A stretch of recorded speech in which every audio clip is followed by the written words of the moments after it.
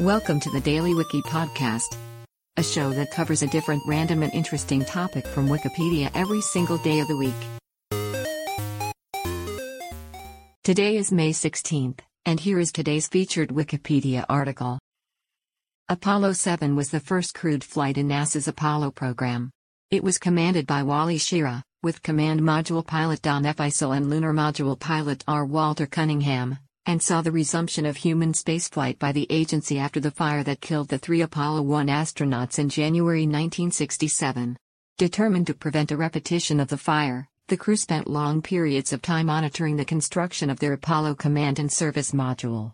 After liftoff on October 11, 1968, extensive testing of the CSM took place, along with testing of techniques to be used on lunar missions, and also the first live television broadcast from an American spacecraft. Despite tension between the crew and ground controllers, the mission was a complete technical success, giving NASA the confidence to send Apollo 8 into orbit around the Moon 2 months later, but in part because of those tensions, no member of the crew flew in space again. Today's featured article is provided by Wikipedia. You can find a link to the article in the show notes.